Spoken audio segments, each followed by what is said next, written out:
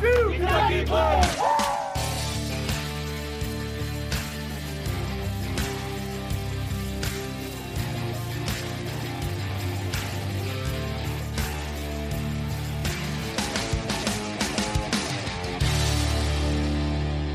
All right, everybody, welcome back to the 1-2 Kentucky Blue podcast. This is your host, Coach John Spurlock. Thank you so much for tuning in today. Today, our topic is going to be about how a majority of our staff has come from smaller Division III colleges. So for our undergrad, we didn't go to giant universities like the University of Kentucky. We went to smaller schools like Hanover College, Wisconsin Oshkosh, and it is something that is unique to our staff. And we are able to take several of the lessons we've learned and apply it to our strength and conditioning program. I hope you enjoyed that episode. Knox, where did you go to school? Good old Emory. Emory and Henry College. Why is there two names? Two people founded it. Two people founded it. Were you a bigger fan of Emory or Definitely Henry? Definitely Henry. What sports did you play, Knox? Football and baseball. all of them? You almost said basketball. I did almost say basketball. No. I Did you wish play? it was basketball. Did you play all 4 years, both sports? No, I just played 2 years Yeah, gotcha. Why'd you quit? because I knew I wasn't going pro, and I started working in strength conditioning. Gotcha. Well, you started working in athletic training first, didn't you? Yeah, And BMAC, you're the third. Well, you're technically the fourth, but one of the people from Oshkosh didn't work out. They were with us for like a week. But you played basketball for 1 year or 2 years? 1 year. I had a couple knee surgeries in high school. And then when I started my first year in college, I had a third knee injury, and I was like, you know what? I'd rather walk for the rest of my life than keep playing. So Yeah. that's when I started working in the rec center. Was it ACLs? ACL in high school and meniscus. And then I was a week away from getting to play again, and I jumped over a little 6-inch hurdle and my kneecap broke. No. So I was out for a full year in high school. And then in college, it was my meniscus again. And that's when I was like, I don't want to go through this. So hung it up. Yeah. Did you work with, is it Steve Brown? Is that the strength coach at Oshkosh? Did you work with him? I did. He runs a phenomenal program. He had every single team train, had individualized programs for everyone. It wasn't the same thing. Like we had an internship program where seniors got to help out with his programs and implementation. And then you had the freshmen come in and just observe it. So you got to see what you were in for. But looking back at how smoothly he ran that with as many teams as he had by himself, I have so much respect for that man. So, and it's been so long since Bridget Hamill has been in our program, but I want to say he was her strength coach as well. And I definitely know Metzger worked with him, and that was her strength coach at Oshkosh when she was a gymnast there. But this is one thing I had been thinking about where, coming from smaller schools, and I think Oshkosh and Central, where D went, was a lot different than Hanover because we really didn't have a strength program at Hanover. My strength coach his name is Dave Ebersbach. He was also my position coach. He was my wide receivers coach. And then he also taught some of the exercise science classes that I took as well. So him and I knew each other very well, but he was down in the weight room when we would work out, and he would make sure we started on time. But like from a coaching standpoint, that wasn't really, something that he could spend a lot of time doing, was being down in the weight room. And I don't think he worked with the football team. Baseball players didn't have any structure. Basketball players didn't have any structure when it came to strength and conditioning. I think maybe the only other team that worked out was like volleyball and maybe women's tennis. But, coming from that, for me specifically, I had no idea strength and conditioning was something that was a profession until I was a senior in college. So when people ask me what my story is and why I got into this profession, when I was coming out of high school and going into college, I thought I wanted to be a police officer. I wanted to get into law enforcement. And I tell the story all the time that I took one class in the criminal justice major that I was in at first. And I was like, nope. And it was on serial killers. It was a seminar class on serial killers. And I was like, this will be interesting. It scared the hell out of me. And I changed my major as quick as I could. And then got into Hanover. Didn't have exercise science at the time. It was just a physical education. I thought I wanted to be a football coach after that. Couldn't get into the teaching cohort because Hanover's academics was way over my head. So I think I needed a 3.0 to get into the teaching cohort. And I ended up getting like a 2.2 after it was all said and done at Hanover. But it wasn't until after it was during my senior year of football, ended up breaking my ankle, and kind of having a lot of time on my hand because I couldn't practice.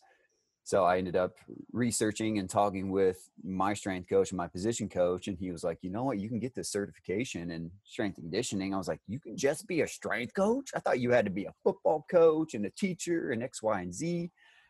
And from that point on, I spent my time studying for my classes a heck of a lot more once I broke my ankle. But then I was reading the NSCA Essentials book and ended up passing that exam right out of college and getting internships after that. But I would, and I know, kind of like I was saying, like Steve Brown at Oshkosh has been there forever. And then at Central, they have a great strength program, and they did when you were there, correct?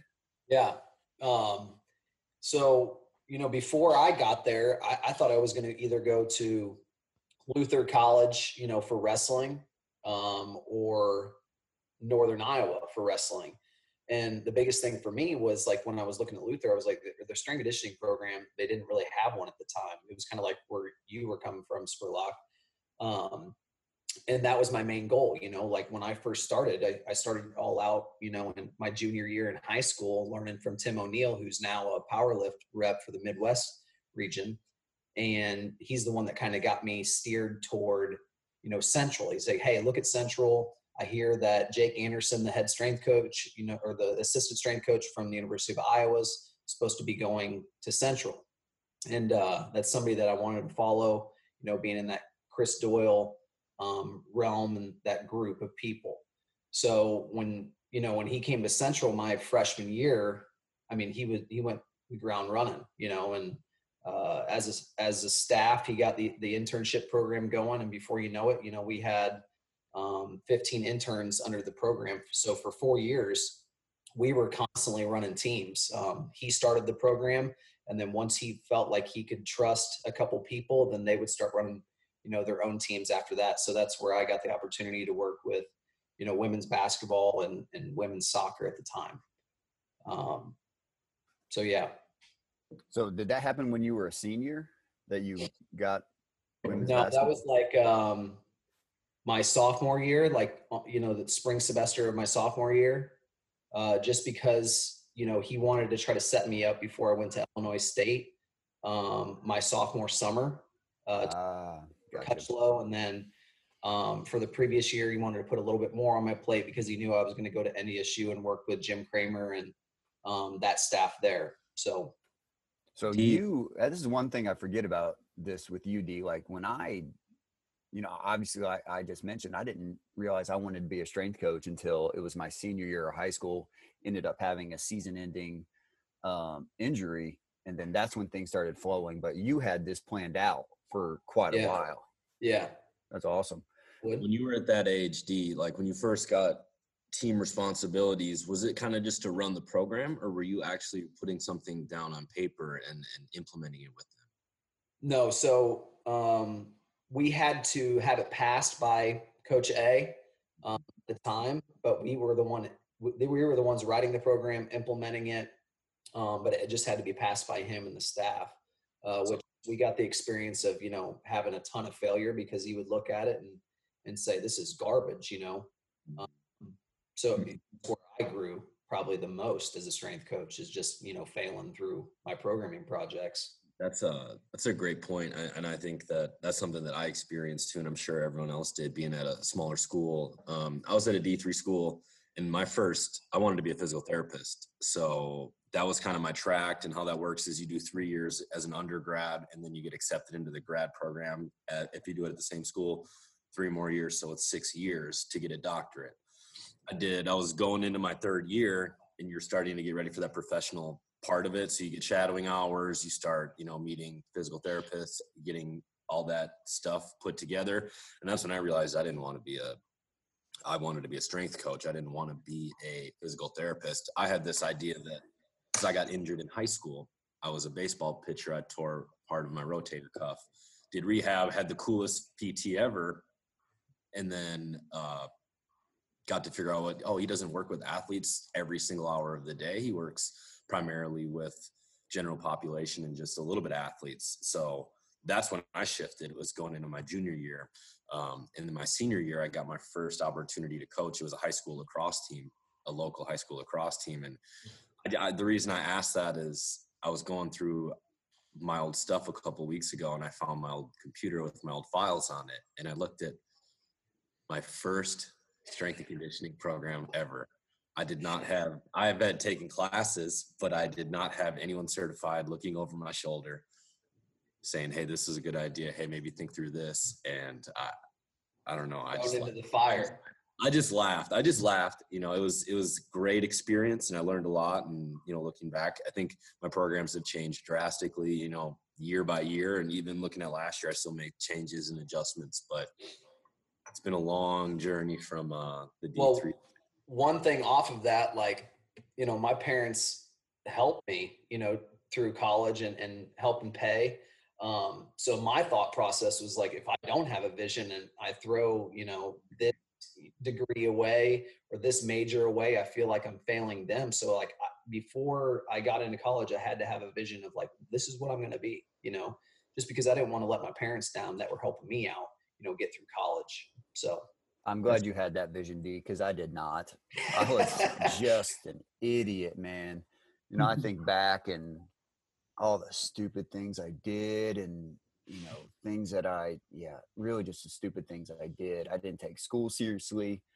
The only thing I cared about, and one thing I just wrote down is Knox, as I asked him about, his, why'd you stop playing? And the same thing with BMAC because she got hurt, but my identity was just a football player. I had no dreams or even thought that I could make it in the NFL. But at that moment, at that time, that's all I identified as. I wasn't a student.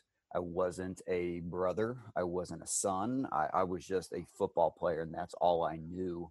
And it took something like me snapping my ankle in half to kind of make the wheel start turning where, you had the vision when you were a freshman or a sophomore, this is what you wanted to do. You didn't want to waste your parents' money. You didn't want to throw this degree away. That didn't hit me until I was 21 years old.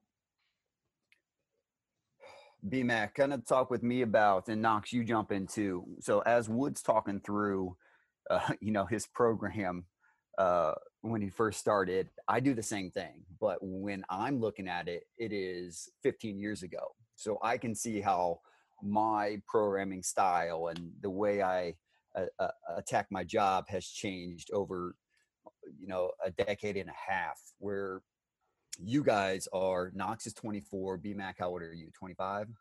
Yeah. So you guys are much younger and have only been in this deal for a handful of years. How have you seen your program and your style of coaching change? And even dive into when I do look back at my programs, I can be like, like I said, my strength coach, we called him Coach Eaves. I was like, that's Eaves coming out right there. That's where I got that from. That was definitely Eaves. And then I can think through my time at the University of Dayton. I'm like, I got that from Toby. When you guys look back, how much is it influenced by what you were exposed to at the smaller schools that you went to, and what is your thought process when you look back at your old programs? For me, I didn't really start writing programs until I was at Iowa. We did clinical experiences, so I had to get high school and college hours when I was at Oshkosh, and so that was just coaching. We followed their program. We got to see a lot, which is really nice and helpful. But I didn't really touch a program outside of our programming design class for the first 3 years of undergrad. And then when I finished that out at Iowa, they said, we had to do a project, and they said, well, here's the Spirit Squad. So I had one intern had dance and I had cheer, and then we just got to write for them. And looking at that, I had no idea. It was a lot of circuits. It was, I just had no idea. And that had a challenge too, because they didn't, it's not like our cheer program here where they show up and it is mandatory and the coaches care. It was very much like you might have 6 kids one day, you might have one, you might not see them for 4 weeks. So didn't really know what I was doing, but it was at least a start of putting something on paper. Then if you look back there, like we did RPE at Iowa, we didn't really follow percentages. It was a much different system than when I came here. So to look at the fact that 4 years ago, I didn't know how to use a percentage, and really my programming knowledge, I knew of it, but I didn't really know how to do it. And now, 4 years later, I'm a full-time on staff like that. That just kind of blows my mind and humbles me a lot, especially for what you guys have done for me. But even throughout that time, like looking at my programming projects from the beginning, and then even last year, my first year as a GA, there's a lot, it's changed every single time. You write a program and you look back a semester and you're like, what was I thinking? And there were a lot of moments on the floor where you get out there and you're like, oh no, this is all pushes right now. I have no pulls. So there were a lot of moments that it was just kind of like, I should have changed that. But then you just kind of adapt and you figure it out. And I'm sure that I'll look back in 2 years to where I am now and still be just as horrified. But, it's growing and changing. I think that's one thing that's really unique about our profession. And I'm sure it translates over with other professions as well. But no matter, Hanover was a great school. So you had to be super smart to do well at that school. And I was not, which is why I got a 2.2 GPA. But no matter how great the education is in strength and conditioning, you are not going to excel and become better as a strength coach unless you are on the floor coaching and or writing programs, modifying, adjusting, making the corrections with the things that didn't work out, and gaining that experience. So Knox, you have been on our staff since summer 2018. You're just finished up your first year in grad school. As you look back at your programs, what's the biggest thing that you think has changed? And even talk about your how much you've grown on the floor as well as a coach. Yeah, I can definitely, until I got my new laptop, I would definitely go back and look at my old programs. And even now, even at the age of 24, it's like, what was I thinking 2 or 3 years ago? And I was lucky at Emory that we had a good internship program where it was phased out. So year one, it was kind of like you were just watching other people coach, you were learning about strength conditioning and all of that. And then year two, you actually got to start programming. And where I was really good at that aspect was I wasn't necessarily learning things, but I was memorizing what the person in front of me was doing. So essentially, after he told me like what I needed for certain sports, I wouldn't do a needs analysis or anything like that. I would just memorize exactly what he told me. So if he says, yeah, you need a lot of posterior chain, then I put a lot of posterior chain exercises in there. It was like, you need a lot of prehab exercises. And I was like, okay, I'm going to take this prehab exercise out and I'm going to put this prehab exercise in. And I just go back and look, and it's like, I wasn't thinking about ratios. I wasn't thinking about what this sport needs or like what their demands are. I was just trying to make sure that I pleased like whatever that person was saying I needed to put in there. And then kind of like you mentioned before, for like where you were influenced by other people. I remember after my internship at South Carolina, there were so many things and exercises I took from there that it was like I was just stuck and glued to those exercises every time I programmed. If it was for me, I put it in there. If it was for someone else, I made sure it was in there. If it was for a team, I tried to put it in there. And I just go back and think like, yeah, that's a great idea and in the concept of things, but it shouldn't be exactly how things are. And I should have definitely changed things up. But even since being here, like BMAC said, I feel like every semester I learned something new and it changes the way I program. How I was like doing my programming project when I first got here, it still makes me laugh and makes me think I'm silly for even programming that way compared to how I program now, or even how I programmed for tennis or cheer last semester. It's like, what was I thinking while I was programming for these guys? And it's like, I could have invested so much more time in making sure that this is exactly how I wanted versus just kind of like, okay, I have a general idea. Let me put this in there. Let me put this in there. So I think it's helped my growth substantially, and I'm looking forward to even expanding on that this next year.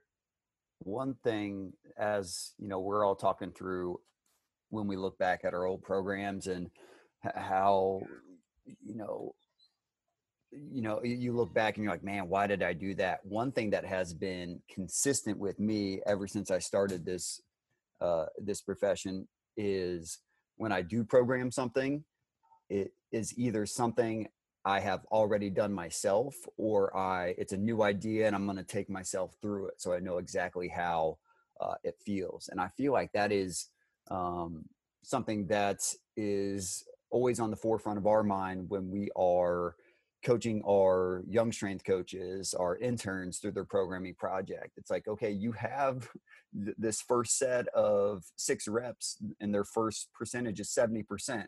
You go get your 70% on the bar and do 6 reps of that and let us know how that feels.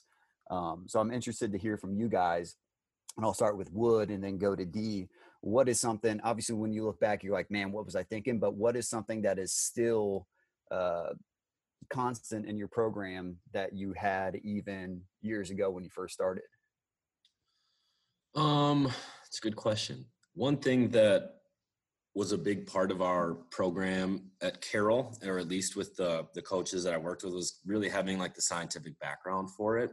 Kind of understanding not just like, okay, we're doing this exercise to get more powerful. It's like, okay, here's why we're doing it with our feet on the ground. Here's why we're doing it rotationally, or here's why we're doing it certain ways. Knowing the why behind it was definitely ingrained in me from a young, really when I first got my coaching career started at Carroll, at the high school and then at the D3 level, was that was really it, having the why and knowing it. And then from there, like understanding basically how to take some information or maybe like observation from an athlete and then apply it, right? So taking information and applying it in that situation, that was something that was ingrained in me from a young age, because, you know, every situation is different. So making sure that you know the why can also help you individualize or increase the specificity or give an athlete truly what they need, because you understand, you know, how the physiology is going to change, not just, hey, we're going to get more powerful.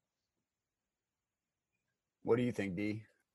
The 2 things that have stayed in my program, if I look back in 2005 and 6 of my programs from Central to now, is probably my GPP phase using my barbell complex that I do, usually the first 2 to 3 weeks with all of my teams. Usually in the summer I do that, which my athletes are not too happy with me about, you know, when they go through those 2 or 3 weeks. But the other thing would probably be, you know, my speed and agility, like just the running mechanics. That has not changed. That's been a huge staple in my program since day one that I started at Central. That was ingrained.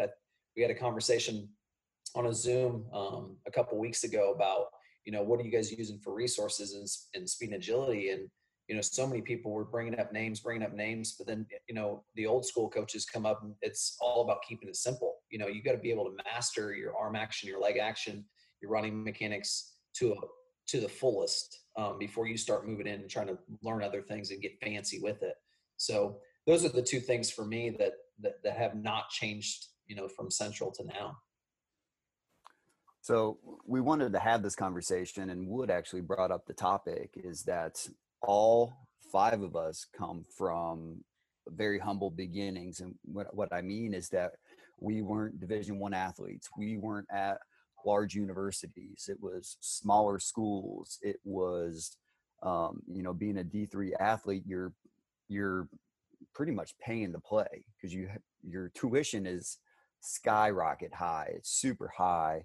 There's no accolades. The equipment, the facilities that you're playing in are probably at the same or worse than your high schools that you just graduated from. So I think that's something unique about our staff, is that we all come from that small school beginning. And the one thing I think about that sticks out is it plays into our favor, because I believe we are great stewards of what we have been given. And I know that's much appreciated by our administration. But we take great pride in making sure our facility is clean. We aren't buying equipment just to buy equipment. We want to make sure it has multiple uses. But BMAC, I'll start with you. Like, where do you think, obviously there's going to be some, a little bit of downfall of not having that, that education from the large university and maybe having those network connections that somebody else might have if they did play a Division I sport, and their coaches have great reach all around the country and can put you into places. And I'll give you an example that I was on a alumni phone call with Craig Skinner and some volleyball alumni a couple of days ago, and all of the alumni were able to say, I am at my job now because Craig Skinner helped me get to where I am, because Craig knows so many people. And that's one thing you don't get from a small Division III school, but there are a lot of pros to it. BMAC, what do you think some of the pros are? I think the relationship with the people that I was around. So there are times I've struggled with in the beginning of college, like, you know, should I have gone to a big school? I'm missing out on that. My sister went to Illinois, and like we'd go see her giant football games and those resources. And I was like, did I make a mistake? But I know my professors. Like, I'm still Facebook friends with them the other day. They comment on the things that I post. I actually talked to one the other day when I posted that I graduated, and he was, you know, commenting with me. And I remember we got in his minivan, the minivan that was falling apart. And like, if he turned too fast, part of the wheel would roll off away. And we would drive to Kaukauna, Wisconsin, and we would go in there and train their high school kids for like 4 or 5 hours and then come on back. And the conversations we had in there, I remember he would tell me about the other students that had gone to Kentucky, and he'd tell me about how they made it. And he was like, I know that you're going to be one that makes it. He's like, I just have a feeling. And I held on to that forever. When there were times where it like wasn't looking favorable or I was struggling, I just remembered Professor Williams saying, you know, I know you're going to make it. So I think the relationships that I got with that are unique. You're going to have small classes, you know, as you get more specified into your degree anywhere. But that was kind of a family. It was an Oshkosh family. And I think that, you know, if you talk to somebody that goes to Kentucky, you're going to have a very large amount of people that goes to Kentucky, but it's like, yeah, go Cats. And then you move on. Whereas with Oshkosh, if I see someone that knows Oshkosh, it's like that much stronger of a connection. And I think it allowed me to have a few more individual opportunities like that too. So, you know, I was able to be down there in there with the college athletes and working with them multiple times a week. And if I wanted more, I could go in there. I was able to get several different high schools and learn that way. It just kind of set me up for a little bit more like one-on-one attention and instruction. And I think that those are still people that have helped me, and that if I, you know, ever needed to, like I still talked to Coach Brown last week. You know, I think it's really the relationships, and they might not have had as big of a network as, say, like we get from Kentucky with as big of a name on the paper, but that doesn't mean that the education that I got or the experiences I got were any less than the big school name. And I think that took me a little while to learn, but now that I'm at a big school, I understand and appreciate Oshkosh that much more. Yeah. Dee, what do you think? I was going to go off of that with BMAC. I think if you compare it, I think it's like, you know, I grew up in a town of 700 people. So everybody knew everything about what was going on in the town. So when you go to a smaller, you know, private Division III school, you know, yeah, you're graduating with 500 instead of, you know, 80 or 90 in your class. But, you know, that's not any comparison to like the University of Kentucky where, you know, you're graduating with thousands. So I think those people always have a backing for you. Like since I've left, like the communication that I've had with my old wrestling coach, I've communicated with the new strength coach there now at Central, just because, you know, he worked under Coach A and his assistant when I had left.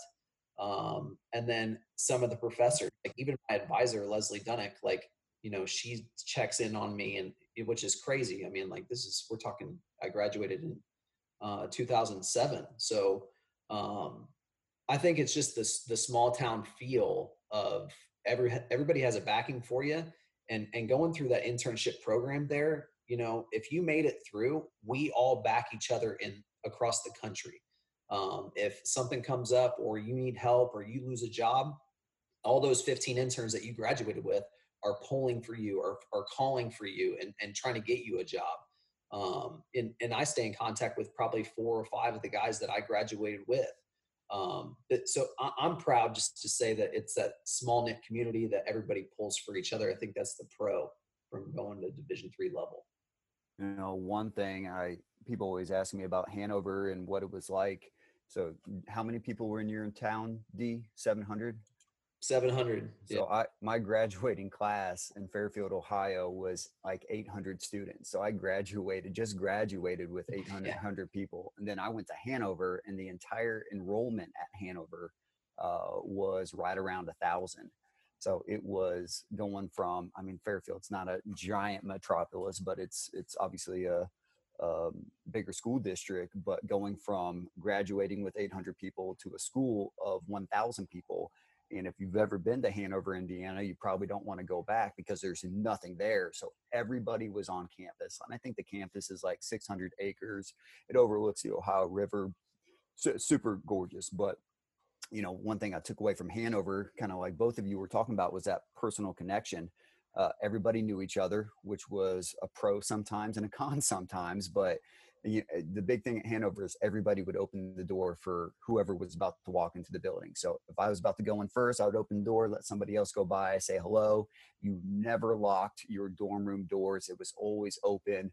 I don't even think you needed a key to actually get into the dorms. It was just always propped open, mainly because there was no air conditioning. So you wanted to keep that airflow. But it was that vibe that drew me to that school.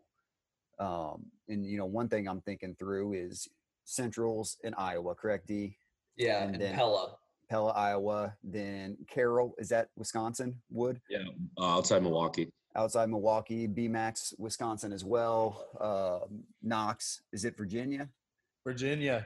So we're all kind of in the same, you know, third of the country. And I know there are some smaller Division III schools as you get towards like even more of the Southeast and in the South, like in Texas. But you know, Wood brought up this conversation, and it's something I really didn't think about. And Dee and I have talked about it a ton, where I feel like we excel in certain areas because of our background of going to smaller schools.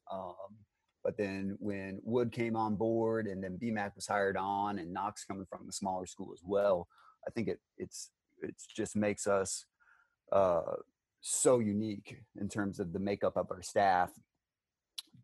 Next thing I wanted to jump into, and you know, I mentioned it earlier that I identified myself as a football player throughout high school, throughout college.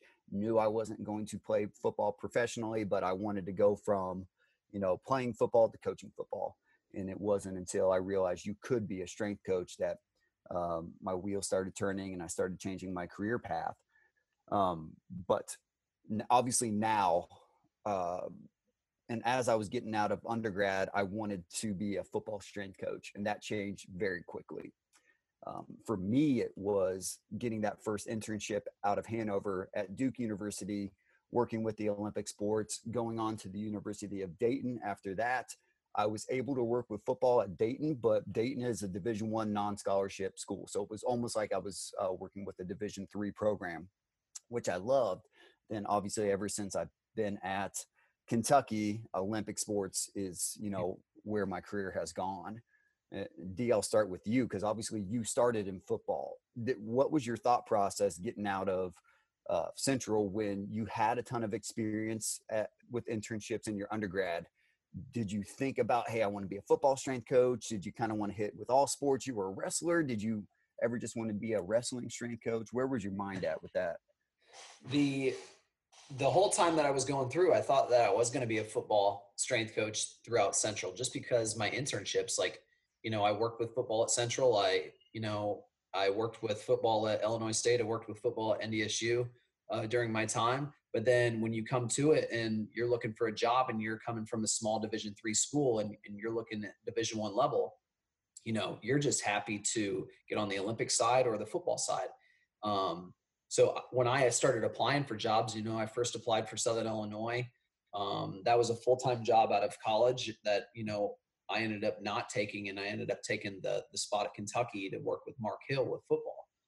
And that just kind of like fell into my lap, you know, as, you know, luck happened through that entire deal. You know, I applied for the Olympic side, and all of a sudden it was like, you know, I was interviewing on the football side, and then before you know it, a week later, I'm getting a call. So to think that, you know, I was going to be a football strength coach, I did through Central, but then when you get to the end of your senior year and you go through the spring semester, you're like, well, whatever pops up, like I got to get started somewhere. So that's kind of where my thought process was. What about you, Wood? So I played football my freshman year of high school and then kind of got out of it. I played hockey and lacrosse. What position did you play in football? I was a halfback. Oh, I bet you were. I actually was pretty quick, but I was So fast. I was the same size. I haven't grown since 8th grade. So I was a powerhouse.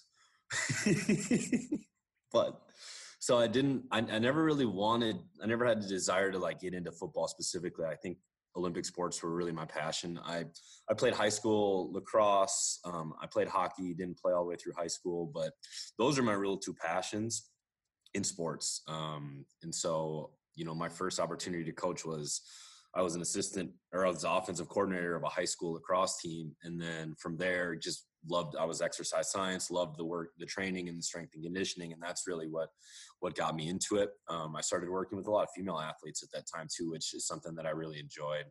By the time I left Carroll, I was working with, volleyball, with women's basketball, running their program, and getting to assist with a lot of our other smaller female teams like soccer, and still, around high school lacrosse, being that I was at a smaller school with a lot more openness and openings and things like that. So I was always on the Olympic side. I assisted with football when I was at Carroll, but that we had some people in our program that were former football players that was their passion and that was the direction they wanted to go into. So I kind of stepped back and just assisted with those teams and got my hands dirty with a lot of other Olympic sports.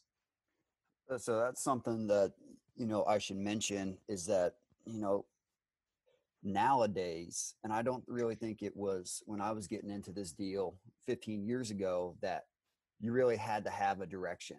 So, at the University of Dayton, Toby was the only strength coach and he ran everything. And then, whether it was football, he had, interns like myself that were helping out with some of the smaller teams, but it was under one umbrella. At Duke, it was very similar to how we have had it at Kentucky for forever, where men's basketball is on their own island, football has their gig, and then Olympic sports is their own staff and own department.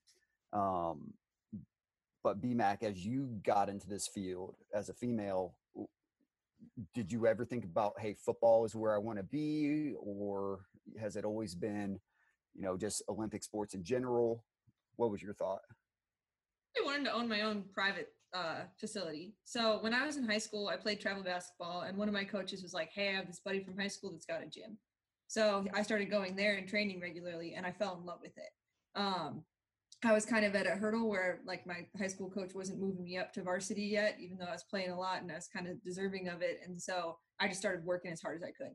I went there 6 days a week, and just fell in love with it. And kind of that was my escape from home too at the time. So that surrounded everything. So that's why I was especially crushed when at the end of that, I worked so hard. I was ready to get that spot. My coach was like, you're getting this spot. And then a week before the season started, my ACL tore. So with that, then I still kept going to that gym. And that the owner of the gym was kind of my rock at the time. He got me through a lot of stuff I was going through, but he was like, keep coming on. We'll work on your weaknesses. We'll get your upper body stronger. We'll work on your handles. We'll do whatever we need to do. And it was when I was there that I started watching how they trained everybody else around me. They trained the, boot camps of mixed age groups. They trained people one-on-one. They trained, athlete groups, because you would just show up and I'd be in there with a couple guys that went D1 for basketball, a couple baseball guys, and maybe a football guy. And we'd all go through the similar stuff. So that was kind of where my mind was at first. And I was thinking, I want to be this guy. He was my idol. And that's kind of what taught me kinesiology, because prior to that injury, I was still kind of thinking marine biology, moved to Florida and hang out with dolphins. So once I got into that and started to see that, that's when I fell in love with it. And there wasn't a time once I got to Oshkosh and I started to see that there was a college system and what that was like and how organized that was. That's when I really started to love that in that environment. I was very quiet in undergrad, and before I think I've opened up a lot more in Kentucky than I ever imagined I could. So there was never a moment that I saw myself in football. I think that now, like, I've gained a lot more confidence on the floor and a lot more of a voice. So like when I had men's cheer, they're kind of run football-esque. And there was a time where I was like, you know what, if I had a job where I had to help out with this, like I could do it. But in undergrad and early coming up, I was way too quiet, way too reserved. I would have not been able to hold my own. Something I often forget about, and obviously I didn't mention it, but one of my first experiences in strength and conditioning outside of what I got at Hanover was directly after at a private facility in Cincinnati where all they did, their main source of income was getting NFL players ready for the combine. It was partly owned by Anthony Munoz, who's a Hall of Fame offensive lineman that used to play for the Bengals. And then as I was watching these two strength coaches, one was a football strength coach, the other guy was a speed, agility, plyometric guy. As I was watching them work together, I was like, yes, maybe this is where I want to be. I was learning all the tricks to, how to get somebody a split second faster on the 40-yard dash, how to maybe cheat the vertical jump test a little bit. And I was like, man, they're making really good money working with these, elite athletes. So I often forget that was one of my first exposures. And not only did I think I wanted to be a football strength coach, but there was a point where I was like, maybe I own my own facility. Maybe I just work with NFL players and get them ready for the combine. But Knox, as you were getting out of undergrad, where was your mind? What did you ever think Olympic sports is exactly what I want? Did you have football in mind? Did you maybe not know?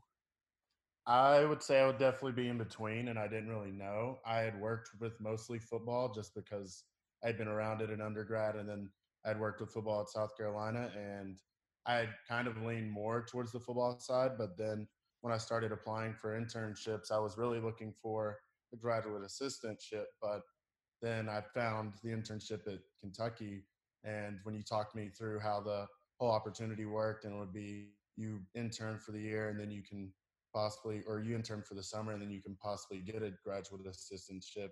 I was kind of like, okay, well, let me see what I should do, talk to people around me, talk to like those who I trust to give me advice. And all of them were just saying, listen, if you even want to get back in football, that's not out of the realm of possibilities just because you go the Olympic sports side, and you probably should just get as much experience as possible, because up until that point I had programmed for football and women's soccer. And if I hadn't taken the internship with you all, then I probably would still only know how to program for football and women's soccer and wouldn't be anywhere where I am today. So their biggest thing was just make sure you get experience. And then if you want to go back, then absolutely. Or even if it's the possibility of where you can work with Olympic sports and assist with football or something like that. It's not just once you go Olympic sports, you're out of football or vice versa.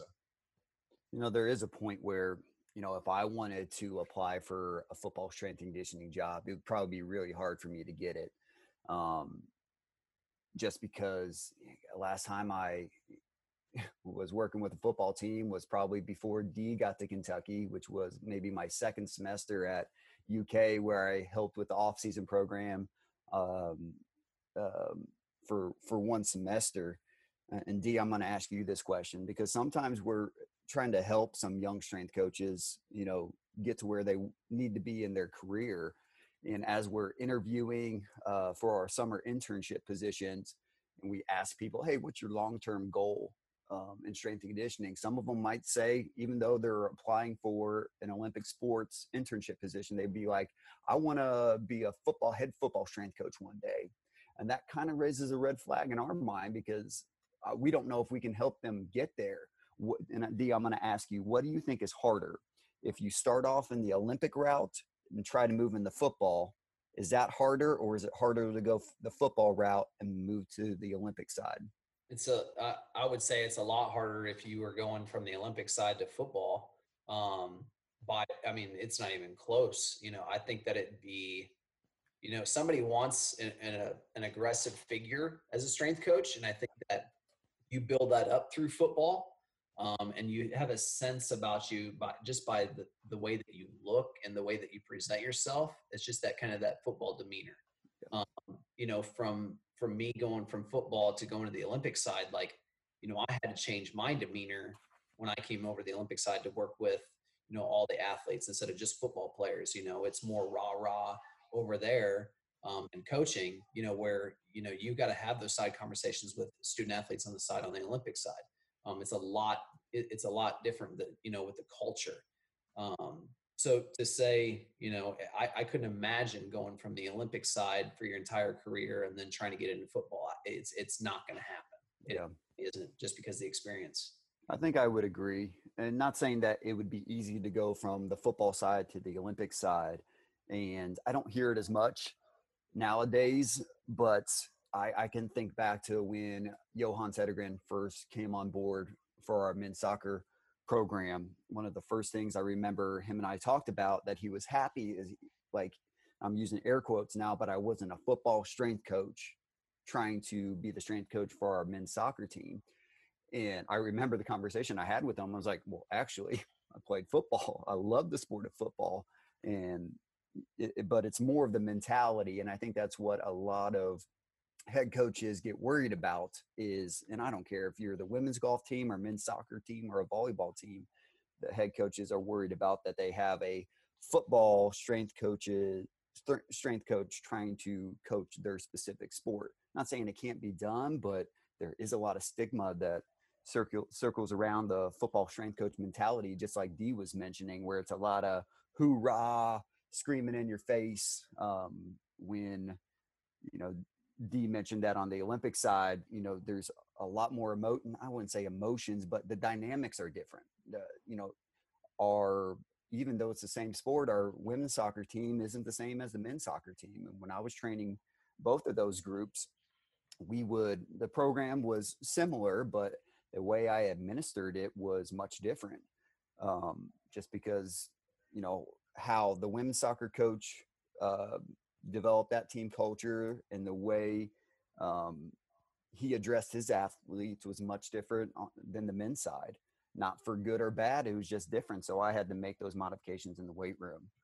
But guys, I think this has been an awesome conversation. And I think, like I mentioned before, it's something unique that our staff has, where almost all of us come from Division III smaller colleges.